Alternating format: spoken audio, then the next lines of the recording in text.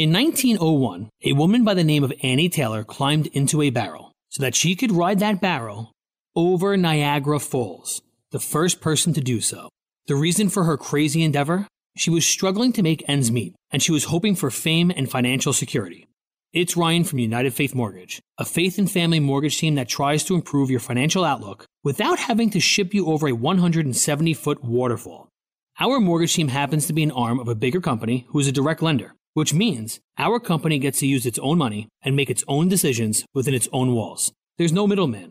This advantage often allows us to get you a better rate, which can save you monthly and lifelong money through a refinance, or help you with a cash-out refinance, cashing out some of your home's equity to use for life. We are United Faith Mortgage. United Faith Mortgage is a DBA of United Mortgage Corp., 25 Melville Park Road, Melville, New York. Licensed mortgage banker. For all licensing information, go to nmlsconsumeraccess.org. Corporate NMLS number 1330. Equal housing lender. Not licensed in Alaska, Hawaii, Georgia, Massachusetts, North Dakota, South Dakota, and Utah.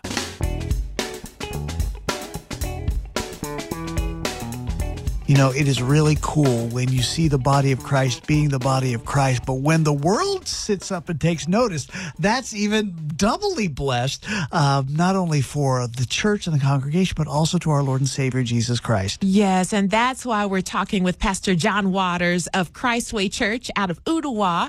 And I was reading the Christian Post the other day and just noticed them talking about this Tennessee church that gave, I think, over 101,000 meals overseas. And I just had to say, who was that? What's going on? Found out it was right up the road. And then I called the church and said, I've got to talk to you guys. So good morning to you, Pastor John. Thanks for being with us.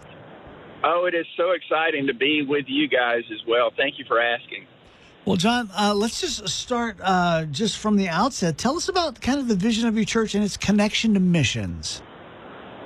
Well, actually, our vision is using God's word to create disciples, invest in families, and reach the world with His love is our overall vision. So we are enacting biblical truth and focusing in on discipleship, families, and missions, and so that plays really heavy into our vision. And I understand that your wife, I guess, leads the missions ministry. She's even on a missions trip right now.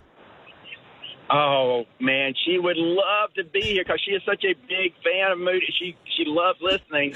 But, yes, she is in Honduras on a mission trip now. But, yes, she's the one who put everything together for this event as well. And she is our missions coordinator. Okay, wonderful. And John, just tell us about this event that has garnered so much attention, and tell us a little bit about, because it's not a first-time thing. You've been doing this for a while now.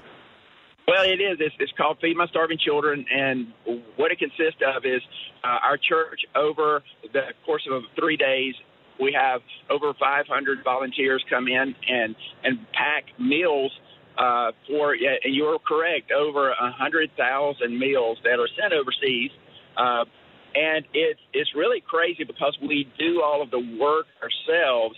The cost in the whole thing is only between $30,000 to $40,000, which is pennies on the dollar when you think about it, which this actually takes it and sends it to that pays for the shipping it to the foreign countries too.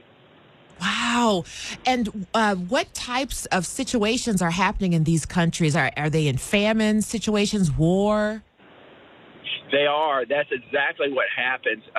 What happens is something tragic has happened where people are not able to have food, like in Israel. When things are happening, the kids are not able to have food, then these are immediately shipped to those locations. We just found out we had a huge shipment sent over to Honduras, and they have not told us where the other shipment is being going. So they make sure it goes to the very biggest needed place at that time.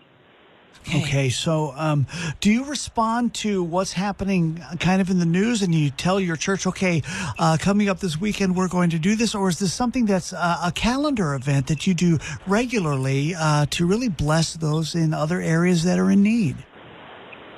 It is. We actually have done this this same event,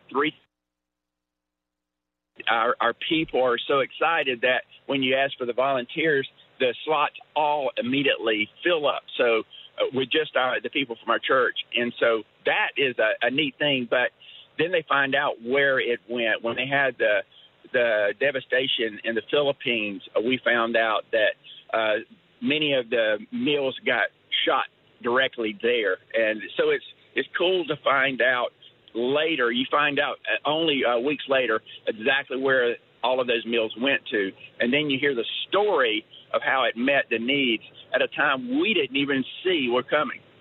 I love that. I love that idea of going right to those critical areas around the world. And you guys were just preparing them ahead of time. You're just being in position, kind of like preparing the troops to go out and fight. And then you find out later the benefit of that to other people. You know, some people, I read some of the comments after some of these articles, and there's always, you know, we Americans, we love to comment. And some people were asking, well, what about the people who are hungry here? And why are we helping people so far away? How would you answer that? Well, actually, I do answer that. That is a good question, but it should never be a either or, because we have a huge mission organization here that works in the Chattanooga area as well as in America. So we have volunteers that go to other parts of other states here in America and help and meet those needs as well. So we're not. It's not an either or, but it is both. And that's what God told us to do. A little both and action. Golly, that was a good response. Good job. That's right.